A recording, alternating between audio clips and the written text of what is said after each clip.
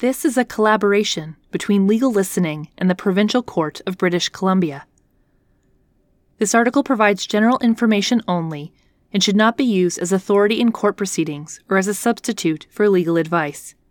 You can find us online at legallistening.com, on Twitter at legallistening, or email any inquiries to legallistening@gmail.com. Enjoy! How can I get a court order on an urgent family matter other than a protection order? Originally posted on June 1st, 2021. Getting a court order on most family matters in BC Provincial Court takes time. You must file an application and serve it on, that means deliver it to, the other party. Then they have 30 days to file a reply before you are given your first court date. Depending on your court location, you may have to take other steps as well. But sometimes, either before or after this process has begun, an urgent issue arises. If you have an urgent need for a court order, there are ways of getting your application into court more quickly. This article will outline procedures for getting a hearing quickly if you are asking for an order in a priority parenting matter, an order preventing a change in the location of a child's residence, an urgent court order in any other type of matter. Procedures for getting an urgent protection order if you fear family violence or canceling a protection order that was unjustified and made without notice are outlined in other e-news articles. How can I get an urgent protection order or set one aside? Priority parenting matters. The definition of priority parenting matters in the BC Provincial Court Family Rules includes various matters relating to actions by guardians and removal or relocation of a child. Priority parenting matters include these actions by guardians: a guardian's consent to health-related treatments for a child, if delay will result in risk to the child's health, including giving, refusing, or withdrawing consent; a guardian's application for travel with a child or participation by a child in an activity if consent is required and is alleged to have been wrongfully denied; a passport, license, permit, benefit, privilege, or other thing for a child if delay will result in a risk of harm to the child's well-being or their physical, psychological, or emotional safety or security. They also include these matters involving removal or relocation of a child, a change in location of a child's residence, or a guardian's plan to change the location of a child's residence, if there is no written agreement or order about parenting arrangements for the child, and the change of residence can reasonably be expected to have a significant impact on the child's relationship with another guardian. The removal of a child under Section 64 or 77 sub 2 of the Family Law Act, matters relating to interjurisdictional issues under Section 74 sub 2 sub c of the Family Law Act, the return of a child alleged to have been wrongfully removed or retained under the Convention on the Civil Aspects of International Child Abduction, or the return of a child alleged to have been wrongfully removed or retained under the Convention on the Civil Aspects of International Child Abduction. See Provincial Court Family Rules Part 1, Division 1, Section 2 for the exact wording of the definition of priority parenting matter. The rules allow parties to apply for orders about priority parenting matters using an application about a priority parenting matter, with just 7 days' notice to the other party. Only the matters listed as priority parenting matters in Section 2 can be brought to the court using this process. If you need an urgent order for another type of matter, see Other Types of Matters later in this article, or the e-news about protection orders on the court's website. It may be possible to have a priority parenting matter heard by a judge with less than 7 days' notice if the matter is urgent. You would use an application for case management order without notice or attendance to ask a judge to shorten the notice period and follow the instructions on the form.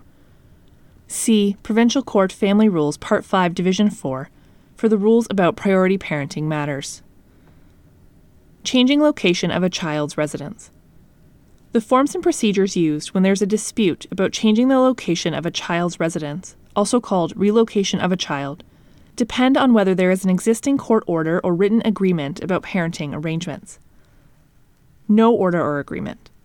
If there is no existing order or written agreement and you are requesting an order about parenting arrangements, you use an application about a priority parenting matter, to ask for an order preventing relocation. Existing order or agreement. If you have a court order or written agreement about parenting arrangements, you file an application for order prohibiting relocation of a child. See Provincial Court Family Rules, Part 5, Division 5, Rule 80. Other types of matters.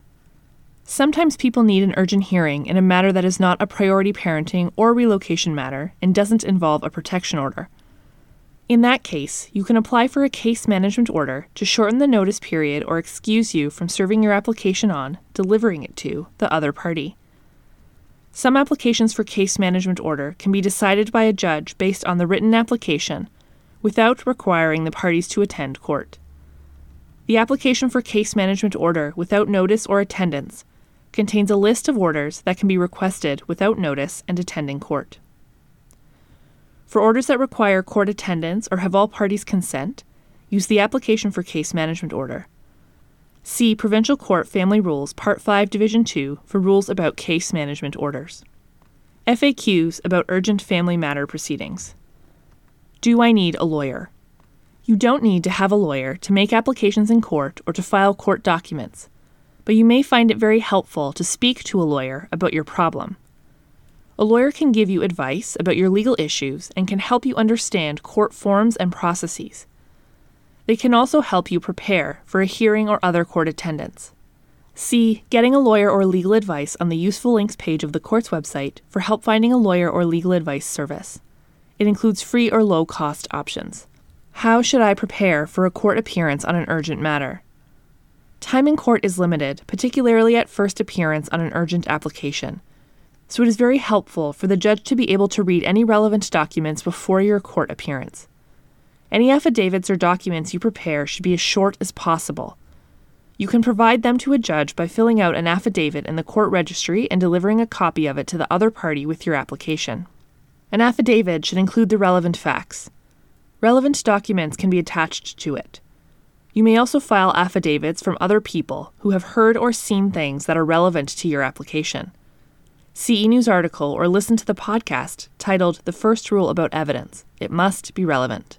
Come to court prepared to discuss your family law issues and, if possible, to resolve them. Consider in advance what you think the outcome should be, and if the issues are related to a child, what would be in the best interests of the children.